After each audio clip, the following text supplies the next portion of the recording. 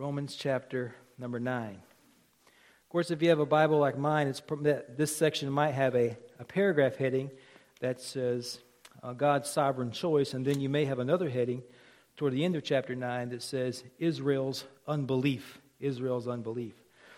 Now, from the beginning of Romans chapter 9, the apostle has been establishing that from the beginning of time, God has been choosing his people, and that this choosing of his people is not merely on the basis of who your parents are. Aren't you glad about that? Aren't you glad about that? Now, I have the luxury and the blessing of having been raised by Christian parents.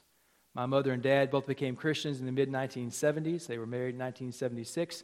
My father was ordained to the gospel ministry in 1978, October of 1978.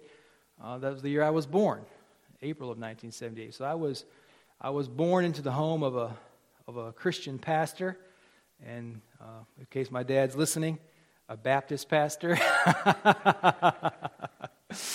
And so I've been blessed because I grew up going to church, and because my parents were Christians. That meant they made life choices that kind of rearranged the path of my life. Not all of my cousins were raised by Christian parents, and the trajectory of their life was very different. And so in my case, it would not have been a bad deal for me for my parents to have contributed to my salvation. But for other people, maybe even for my own father, his parents were not Christians. He did not grow up in a Christian home. He grew up in a home where his grandma and grandpa came by and they picked him up, every Sunday that my grandparents would let them take him, and took him and his brothers down to the little Pentecostal Holiness Church in Mattoon, Illinois. Then my dad would go to church and come back home to a family that was not Christian. And so God's choosing is not based on who our parents are, and it's not based on foreseen merit. If the Lord saved me or called me to be one of his children based on what he knew he would get out of me, I'll guarantee he got a bad deal, because I have failed to live up. I've failed to live up to the name Christian many, many times in many, many ways. So in chapter 9, this is what the apostle is dealing with, God's sovereign choice, about how God has been choosing his people down through the centuries, and there's nothing new here. Paul is saying this is the way it's always been, and this is the way it's always going to be. Then in chapter 10, which we'll get to next Sunday, Lord willing, is the apostle is going to tell us that this gospel message of grace is the same message for everyone. There's not one message for the Jews and a different one for the Gentiles. There's just one message for everybody, and anyone who calls upon Christ will be saved. And let me just pause and beat that drum for a second. Anyone who calls out to Christ wanting to be saved will be saved. If that's not true, then this Bible is not true, and we should all just go fishing and give it up. Sell this building to somebody who wants to turn it into a dance hall. If that's not true, if whoever calls is not saved, if that's not true, there's no point. That's what Scripture says, though. Romans 10:13, for whoever calls upon the name of the Lord shall be saved. If you called out to him right now from where you are in your seat, from the inner recesses of your heart, if you cried out to him and said, Lord Jesus, be merciful to me, a sinner. Come into my heart and save me and take me to heaven, forgive my sins. If you were to do that right now in this second, the Bible says God would save you. He would have you for his own. He would bring you into his family. He would make you to live for the first time in your life. So that's a true thing. That's what Romans 10 is going to tell us. Now in verses 15 to 18 of chapter 9, the Apostle Paul, he points back to Pharaoh. And he shows that both Pharaoh's rise to power and his ruin was a part of God's purpose. Now look at chapter 9, verse 15 to 18. Listen to God's word. The apostle says that God said to Moses, I will have mercy on whom I have mercy, and I will have compassion on whom I have compassion. So then, it depends not on human will or exertion, but on God who has mercy. For the scripture says to Pharaoh, for this very purpose I have raised you up, that I might show my power in you, and that my name might be proclaimed in all the earth. So then he has mercy on whomever he wills, and he hardens whomever he wills. So what Paul says is that Pharaoh's rise to power was a part of God's purpose, is that sometimes God lifts people up so he can take them down. This is what Paul is saying. Remember, Paul is talking about God's sovereign choice, that God is sovereignly doing these things, that God is working out his own plans in the world. And part of that plan is the rise of evil leaders sometimes in a government, in a nation, just so he can take them down later on, to show them that he truly is the Lord of glory. As a true and absolute sovereign, he dispenses mercy to whomever he chooses, and he withholds it in the same way. And it's the same way with Israel. Within ethnic Israel, there is a chosen people who are the true Israel. These are people of faith, people who believe the messages of God, and those who ultimately come later on, later centuries, to believe the gospel of Jesus Christ. There's this chosen people within ethnic Israel. No one goes to heaven just because they're a Jew, just because they can trace their lineage back to Abraham. Nobody goes to heaven for that reason. They go to heaven because of personal faith in Jesus Christ. And it's the same way in the Gentile world too. You don't get to go to heaven or you don't get to be ahead of the line because of who your family is. You only get to go to heaven through faith in Christ. And whoever believes in Christ is part of this chosen people that's also within the Gentile world. Now, the role of the Gentile and the Jew is a key theme in the book of Romans. Paul leads off with this in 1, 2, and 3. He talks about this. He says to the Jews, he says, just because you're a Jew and you've had unparalleled access to God doesn't mean you're northbound when your life is over. Just because you're a Jew. And he deals with this several times in Romans. Sometimes people say that Paul is so... some people accuse Paul, at least Griffith Thomas in his commentary, he says that some people say that Paul is almost anti-Semitic because he is saying that just being a Jew isn't good enough. But Paul's not anti-Semitic. He's anti-rejection of Christ. The Jews had rejected their Messiah. They rejected Christ, and so he's dealing with them along these lines. Now, this role of the Gentiles and Jews is a key theme in Romans, and it's here in Romans that we see the mystery of Ephesians 2 and 3 hinted at. Now, the Bible was written in a chronological order, and the book of Romans was written in about 60 A.D. What year? I'm sorry to ask you that question, but I know it's drowsy outside, and I'm afraid the drowsiness is going to creep into here. So, in about 60 A.D., the book of Romans was written. So, when was Romans written, class? You guys are great. And then in Ephesians, the book of Ephesians was written in about 64 or 65 A.D. And so Paul here in Romans talks about this hinting at that there is a big people of God that's made up of Jews and Gentiles that's called the church. And then in Ephesians chapters 2 and 3, Paul explicitly says this is the thing. This is one people, one body of Christ called the church in Romans 2 and 3. Now, this new people are people who are believing on Christ, and they're the true and eternal people of God.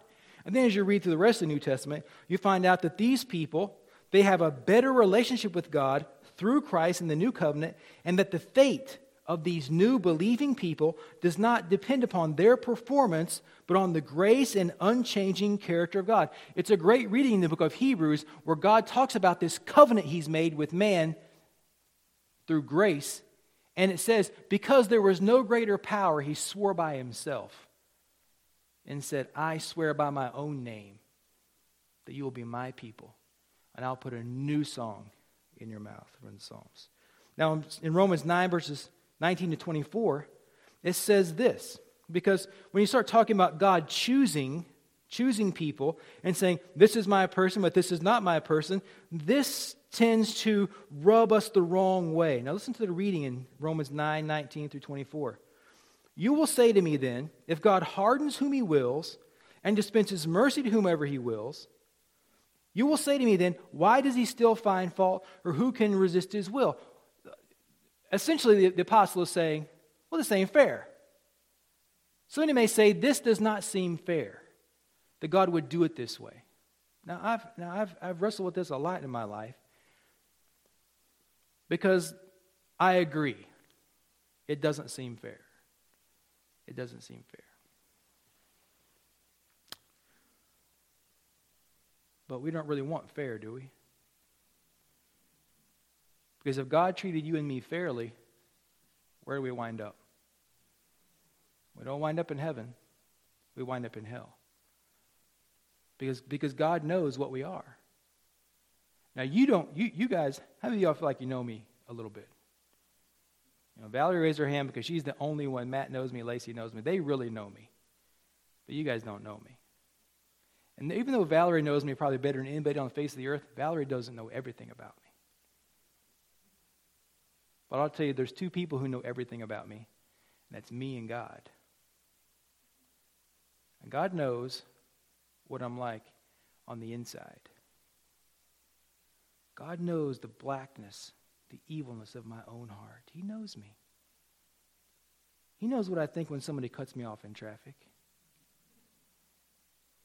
He knows what I think when somebody gives me an undeserved elbow under the basket. I was playing basketball in the wintertime, and one of my fellow teammates, he was on the opposite team. I was running up to him to guard him. As I got up to him, he went, bam, and punched me right in the mouth and split my lip. Ron Roush knows I showed him the wound.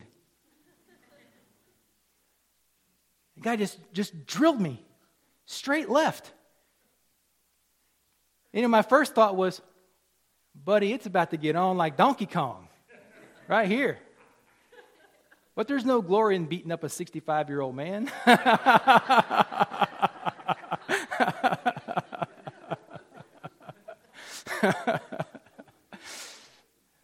So I just went,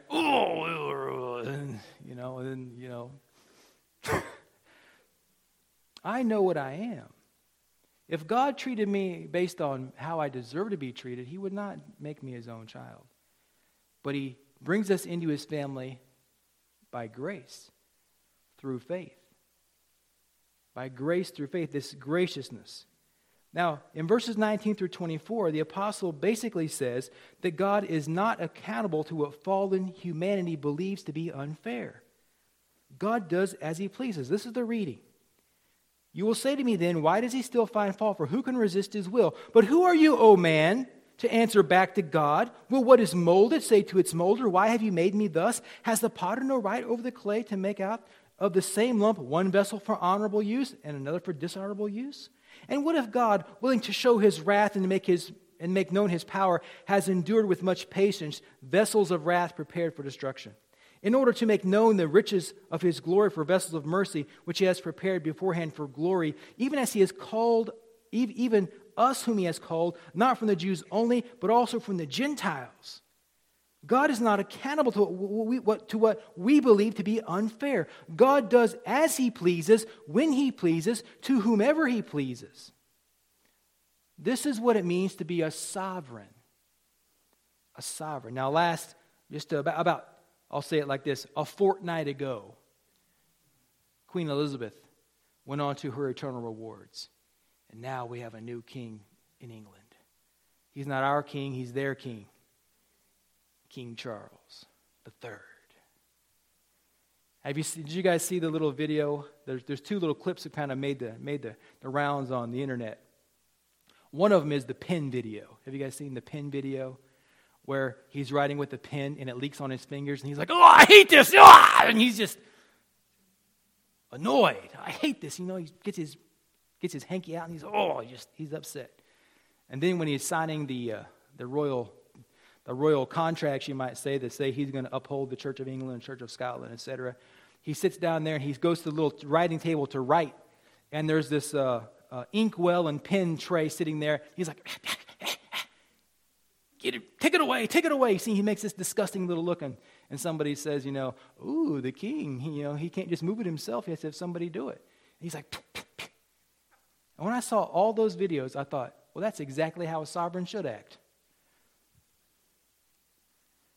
If you're the potentate, if you're the king of the realm, of course that's how you act. You say, get that out of my sight. Nobody can sit in his presence unless he sits and permits them to sit. He could sit all day long and all night if he wants to, and everybody has to stand around him. He's a sovereign. He does as he sees fit. God also is sovereign. He's not accountable to you or to me. God is the king. We just sang the words, God, you are my king. He's the sovereign. Who are we to think that we're his equal? Who are we to think that he should listen to us? He's a sovereign. And so this is what Paul is saying. You don't like this? Who are you to reply against God? God does what he pleases because he is a sovereign. Now, in this section, it says that God has these vessels of wrath. Now, there's an interesting pair of words in verse number 22. It's the words, what if? What if God? So many people interpret this to say that this is a hypothetical situation. What if God had vessels he prepared for wrath and vessels he prepared for mercy? And what if God endures the vessels of wrath so he can get to the vessels of mercy? It's called the hypothetical interpretation. And I think it probably, I have no problem arguing it that way. I don't personally take it that way. But that is a way to think through this. But it doesn't change it either way, in my opinion. In this section, we see that God endures the vessels of wrath, and these vessels of wrath are persons who defy God and pursue wickedness with all their might. But God tolerates them. And why does God do that? He tolerates them in order to make known the riches of his glory for the vessels of mercy, which he prepared beforehand. So what does this mean? It means that some of these vessels of wrath, in my opinion, will be revealed to actually be vessels of mercy in the future. Ephesians chapter 2, verses 1 through 3 says that we are dead in trespasses and sins. And that even those who are currently Christians, Paul says, we were, just like the others, children of wrath. We lived in a godless way, and we were objects of God's wrath because of the way we lived. But then something happens. Verse 5, in the Authorized Version says this, you hath he quickened who were dead in trespasses and sins. Some vessels of wrath, truly sinful, some of those vessels of wrath will be revealed to be vessels of mercy. And how does that happen? Because at some point, I'm using a metaphor, and I think this metaphor is okay because of Colossians chapter 1, verse 13, where it says that God translated us from the kingdom of darkness into the kingdom of light. And so just go with me in your imagination to a little shed. And in this shed, there's a shelf of vessels that are vessels of wrath. They're marked for destruction. And then on the other side of the shed, there's a bunch of shelves, and there's vessels of mercy. Vessels that are going to be kept and taken care of and, passed on to the next generation, right? God comes into the shed, and on the left are vessels of wrath. And he looks at the vessels of wrath, and he decides, I'm going to take one of these vessels, I'm going to move it from this shelf to this shelf. I'm going to move it from wrath to mercy. I'm going to transfer it. In Ephesians 2:1 through 5, I think this is where we can say this. Because Paul says, we were children of wrath even as others. Paul the apostle, who's a Christian, in Ephesians he talks about this idea of God's choosing too. But he says we were really condemned. Even those who were chosen before the foundation of the world, we were really condemned. But we didn't know we were going to be saved until God moved us. And I think this is the way you have to think about this, vessels of wrath. He endures the vessels of wrath because some of those vessels of wrath are going to become vessels of mercy. Why doesn't God kill the sorriest sinner in Sheboygan? How come he didn't just rub him out? Because it might be that in the future God is going to save that person and make them a Christian. Let's think about you. Think about what you were like before you became a Christian. Now, some of you guys were really bad. I heard about it. Some of you guys were just mediocre sinners. But nobody knew what you were going to be. You didn't know. You're just living your life, having a big time. And then one day, out of the blue, a part of God's providential plan, you came to know the gospel some way. Either you're watching it on TV, listening to it on the radio, somebody stopped you in a store and handed you a gospel tract, or One of your best buddies said, hey, why don't you come go to church with us this Sunday? And you just wind up in church and you hear the gospel and something like an atom bomb goes off inside of you. You realize what you really are and that you need Jesus. And God endured with you through all your wickedness, through all your sinfulness, so he could make you a vessel of mercy in the future. In the future. Ephesians chapter 2, verses 5 through 10 says that God, he makes us alive. He does something to us. He calls us from death to life. He gives us new birth. And the evidences of the new birth are two things. It's repentance and faith. Now, it doesn't feel like we're passive, but at the beginning we are. We have a negative status with God. We're vessels of wrath. We're on the shelf. We can't move ourselves to the vessels of mercy side. We can't do anything about it, but then God does it.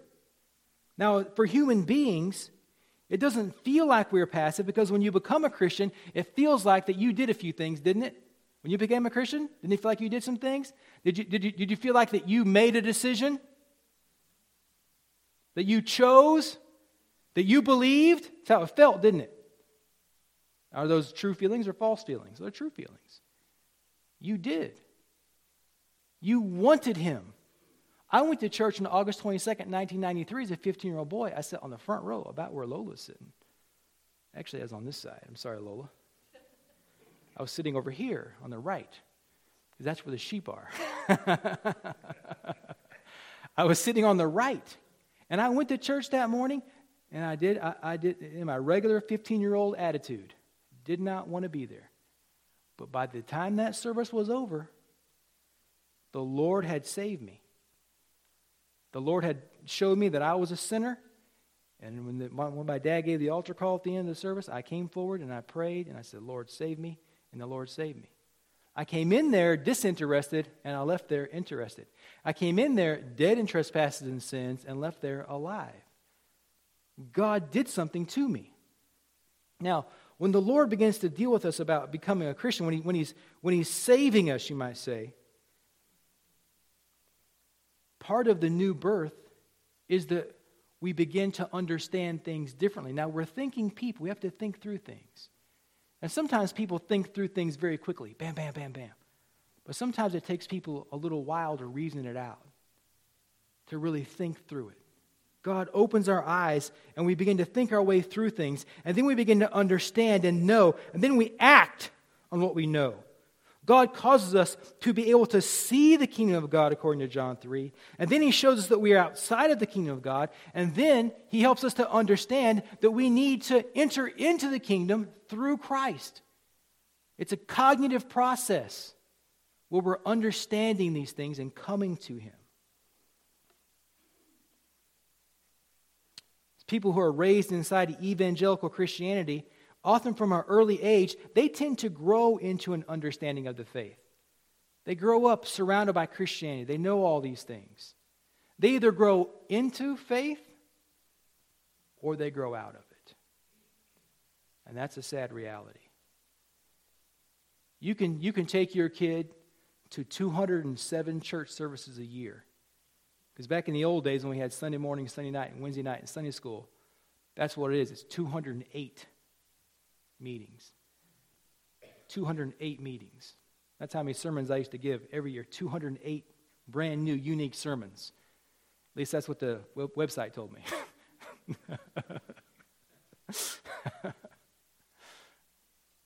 Every year. You can raise your kid in that environment. And when they're 18 and they go to college or they move out, start a job, start a career, they can say, you know what, Mom and Dad? Since I'm not at your house anymore, I'm just going to go my own way. Not everybody grows into the faith. Some people grow out of the faith. But just because a person grows out of the faith doesn't mean they're never going to be a part of the faith. Because they get way out there. And we don't know when God is determined to save somebody. We don't know. There's this great story about Britain and America where John Flavel was preaching a sermon in Great Britain. When he was an old man, he preached to a boy who was 13 years old, and he preached a message. And this boy was in the service. His name was Joel, was his first name. I can't remember his last name. This is in the late 1600s. John Flavel preached a sermon from John chapter 1, verses 12 and 13. And this 13-year-old boy was there. He did not believe in Christ. He was not a Christian. He'd been brought there by his parents. He immigrated to America.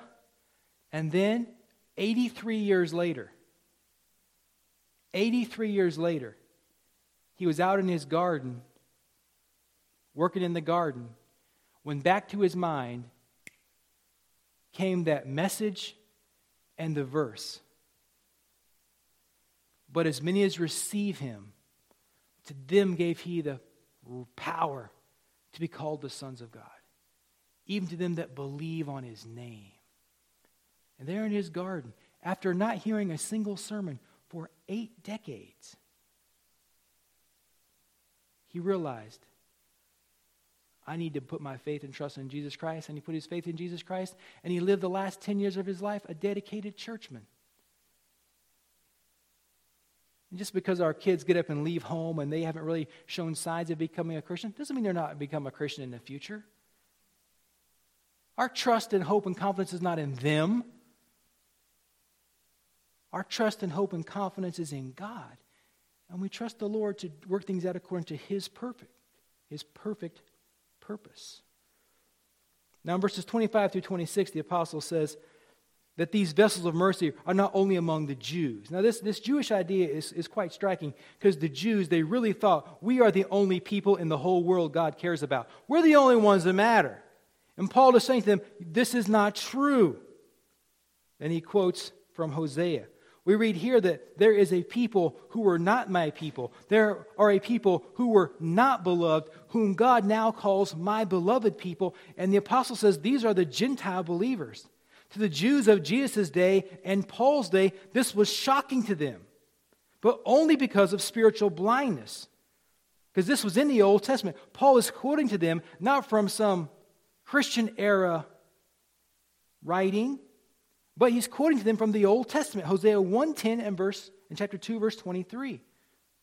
It's a text that if not for Paul using it here, most people will say it's talking about ethnic Jews and how God is dealing with them in the book of Hosea, how he casts them away and brings them back and casts them away and brings them back because of their sins.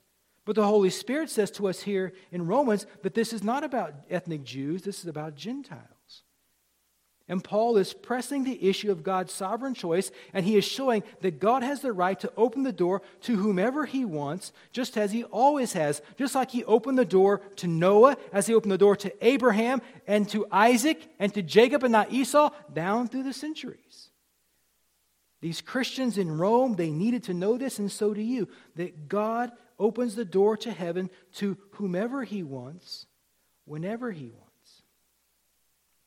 Now, verses 27 through 29, the apostle says that if God had left Israel to themselves, if God hadn't made overtures to Israel again and again, they would have been destroyed. They would have become like Sodom and Gomorrah, these two wicked cities in the plains who were destroyed with fire from heaven. If God had left Israel to themselves and to their own pursuits, then they would have become like Sodom and Gomorrah. And my friends, if God had left you alone to your own pursuits, you too would have been destroyed. Because you're not going to be sitting out there in the fishing boat and under the power of your own brain come to faith in Christ. God has to come for you. God has to seek you out. And God is seeking. And God will find. And he will call his people to himself. Left to yourself, you're not going to make it. If God leaves anyone to their own devices, they will perish in the fires of hell. Now, Romans 3, verse 11, and Psalm 14 say this. And here's what they say. No one seeks after God. No one seeks after God. You say, I did. Yes, you did. Because the Holy Spirit made you hungry and thirsty for salvation. So you did seek after him, but not on your own. Not under your own emphasis. It's God. No one seeks after God. The apostle says here in verses 27 and 29 that there is a remnant. Look at the reading here. Isaiah cries out concerning Israel, though the number of the sons of Israel be as the sand of the sea, only a remnant of them will be saved. Only a remnant. A remnant is part of a whole. So not all Israel will be saved, and not all Gentiles will be saved, but some will be saved. Remember the words of Jesus in Matthew 7:13 through 14? I'm going to read it to you. Jesus said, "Enter by the narrow gate, for the gate is wide and the way is easy that leads to destruction. And those who enter by it are many, for the gate is narrow and the way is hard that leads to life. And those who find it are few." So if I go fishing with you and I start losing your lures because I'm hanging them up in trees, and you say, "Hey man, that's okay, I have many." Right? So we're not worried about it, right? But if you go fishing with me, who is the cheapest man on the face of the earth, I probably just have two. One for me and one for you.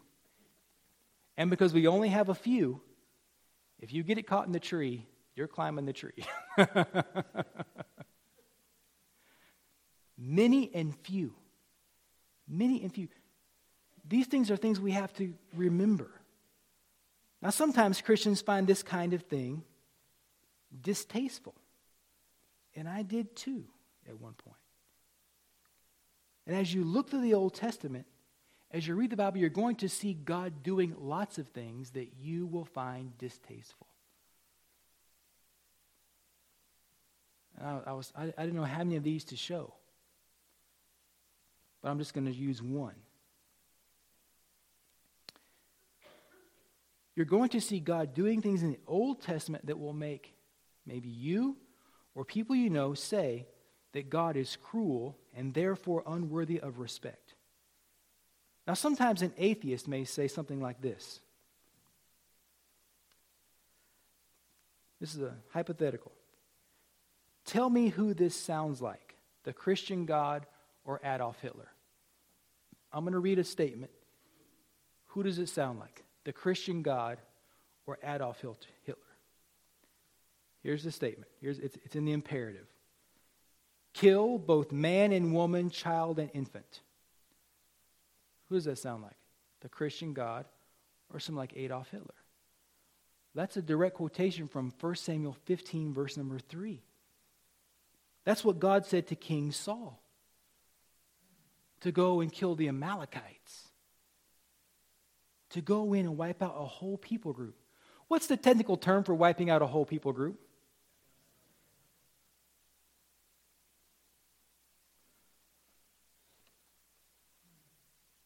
So is God cruel? Is God a cruel monster? I know you don't want to answer. But the answer is no. God is just. And so when God commanded the destruction of an entire people group, or as he did in Noah's flood, the destruction of the entire population of the world, that is a just action. And when you read the Old Testament, remember this, every one of the punishments in the Old Testament for crimes, civil, moral, and religious crimes, all those punishments from the Old Testament, they too were just. They were right. God, unlike humanity, he always dispenses justice to mankind, to creation, except when he decides to show mercy. And he has the right to do that because he is God. He is sovereign. He's the potter, we're the clay. Unlike God, humanity can never dispense justice perfectly because we have limited knowledge, we are corrupt, and we are weak. But that is not true of God. God knows. Deuteronomy 32:4 says this, "The rock, his work is perfect, for all his ways are justice. A God of faithfulness and without iniquity, just and upright is he. All of God's doings are just, even when they just don't make sense to us. All of God's ways are just. And I bother to point this out because we need to understand that the God whom we serve and worship is not a God to be trifled with. What we tend to do as humans, we tend to recast God or to create a perspective of God that we can like and respect because the world around us, they don't respect our God. And we want the world to respect our God because we want them to believe in Jesus. And so what we do is we say, okay, I'm going to make a God that you might like. And this happens in interesting ways. I was working in a factory in Arkansas, and my boss came up to me. His name was Brian. Brian was I had two bosses named Brian. This guy was a good guy. The other guy was a bad guy, but they were both heathens though. Just I liked one, I didn't like the other. That's how I should say that. Brian came up to me, and he said, "Terry, I just found out that you are a preacher. That you went to seminary and all that stuff." I said, "Yep." And he said, "Wow, up until now, I thought you were intelligent." So I did what any Christian man would do. I said, "Why don't you say that in my good ear?" I looked at him, I was like, "What?" I liked him, he liked me. We had great time talking together, working together. And he said, "I'm an atheist, and he's been to college, and he went to Puget Sound University and out in the Northwest." And and that was my first time to really know somebody who was antagonistic to Christianity, who I really liked, and I wanted him to believe. I wanted him to believe. And I was tempted to kind of, because I knew about liberal Christianity. I knew about pseudo-Christianity and halfway Bible-believing Christianity, how they reinterpret things and arrange things to be acceptable and palatable. And I began to think about that.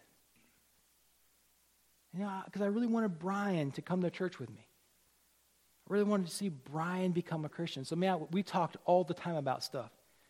And I was always trying to reason from his perspective. And when I reasoned from his perspective, guess what happened? He turned me every which way but loose. Every which way but loose. Finally, I decided there's only one way to deal with this, and just say, "Well, Brian, the Bible says. The Bible says, the Bible says, the Bible says. The Bible says this, the Bible says that."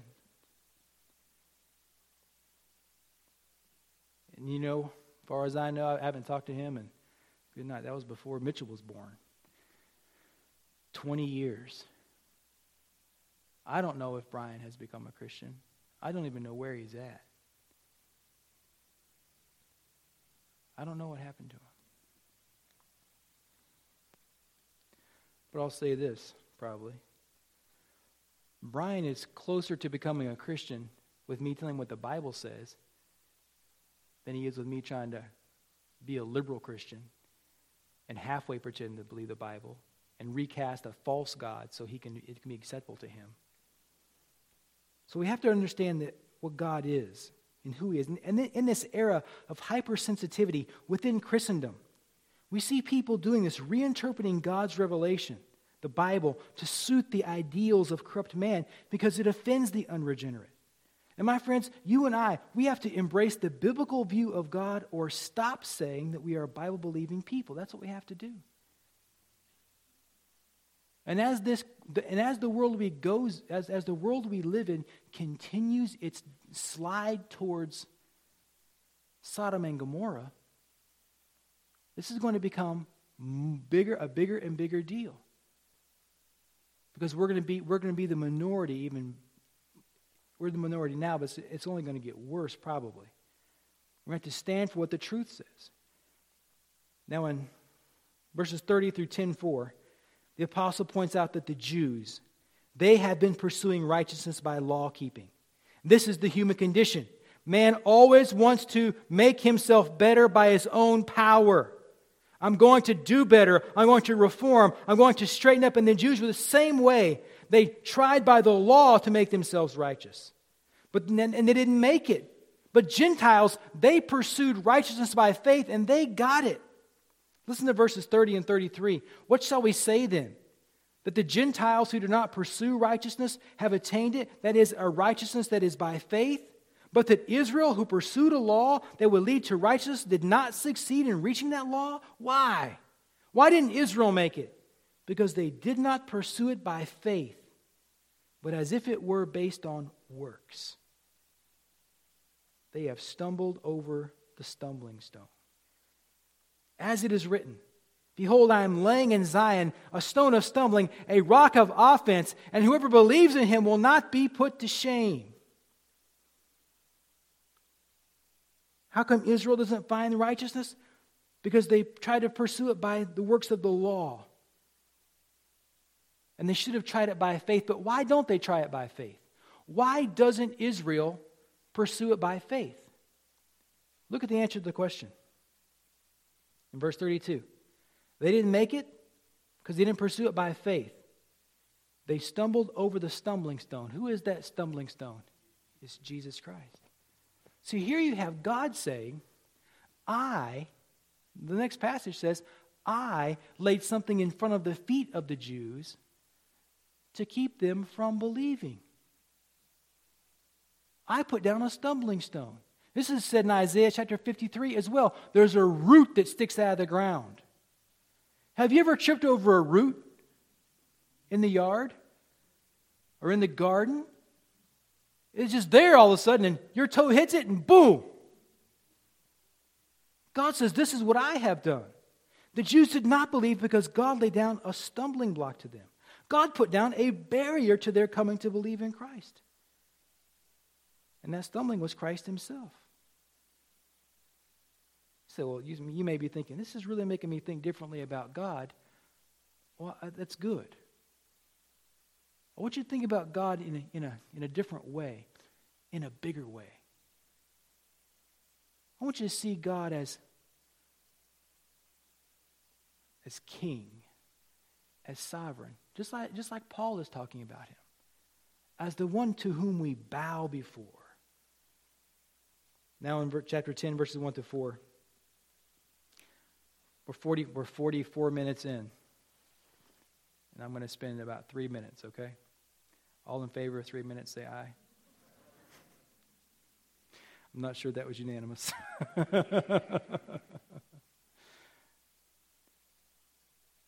Paul has told us what he knows, and his knowledge has not changed his heart's desire. Brothers, my heart's desire and prayer to God for them is that they may be saved. For I bear them witness that they have a zeal for God, but not according to knowledge. Paul is still burdened for the Jewish people. Even though he knows not all the Jewish people are going to be saved, he knows this. He is still burdened for them.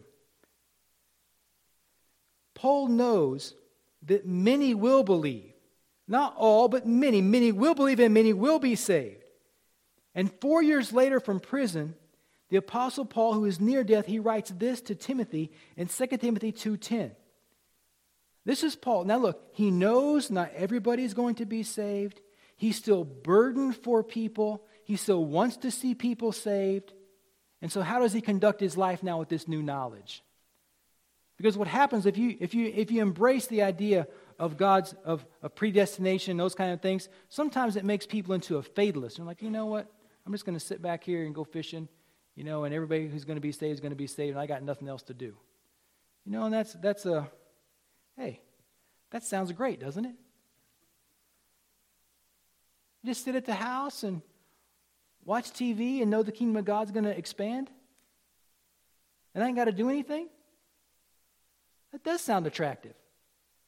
But God has so designed it that the gospel is propelled forward by you and me. And here's what Paul says in 2 Timothy 2:10. Listen to what he says. I endure everything for the sake of the elect, that they also may obtain the salvation that is in Christ Jesus with eternal glory. Paul says, I'm going to suffer for the elect's sake. I'm going to suffer for those people who will be saved. I'm not going to be I'm not going to be sidetracked and defeated because I know that not everyone's going to be saved. I'm going to soldier forward because I know that some people will be saved. I'm not going to stop proclaiming the truth because I know that in every place, in every hamlet, in every tribe, in every tongue, and in every place, there are people who will believe. And Paul goes forward with confidence. I'm going to endure these difficult times because I know there will be people saved. There will be people called to faith in Christ. Now, I wonder how invested you are in getting the gospel to the nations. Because this is how it works, all right? This is how it works. Are my 3 minutes up yet? This is how it works. I've been going to church my whole life. Anybody else like that? And the least attended service in any Christian church is visitation night. You guys remember when churches had visitation on Thursday nights? The pastor would say, Thursday night, 7:30, we're all going to come down here to the church. We're all going to get little visitation cards. We're going to go out here into the community and pass out tracts and tell people about Jesus and try to win some sinners. And you show up, like, oh man, I'm going to go down there. I'm going to join the special forces, the special gospel forces. We're going to go out there behind enemy lines and win the lost. And you show up down there, man, you're so excited. You get there, and it's just you and the preacher. You're like, where's all my buddies at? Where's all my comrade in arms? And they're not there. And that's happened to me in churches that did not believe in predestination and all that kind of stuff. So I know it's not a theological perspective that makes people not want to be evangelistic.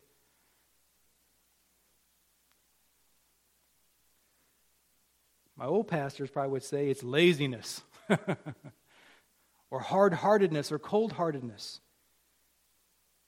But I just want to ask you this question. How invested are you in getting the gospel to the nations? Getting the gospel across the street? In Christian churches, we'll send a missionary to Africa, but we won't send anybody across the street. I have neighbors. You guys got neighbors? Sometimes you got neighbors you just love, right? Then you have another class of neighbors that you're not as happy about. We should be invested in taking the gospel to the nations. Now, if you're here today and you're seeking salvation through law keeping, you're not going to make it. You're not going to be saved through the law. You can be saved through Christ. 10:4, for Christ is the end of the law for righteousness to everyone who believes. Put your faith in Jesus Christ, and you will be saved. And when you get to the heavenly world, when you walk through the gate into the heavenly city, it'll say, whosoever will may come on one side of the arch. And on the back side of it, it'll say, chosen from the foundation of the world. This is God's purposes. Let's pray together. Father, bless us now as we sing this final hymn, I pray. In Christ's holy name.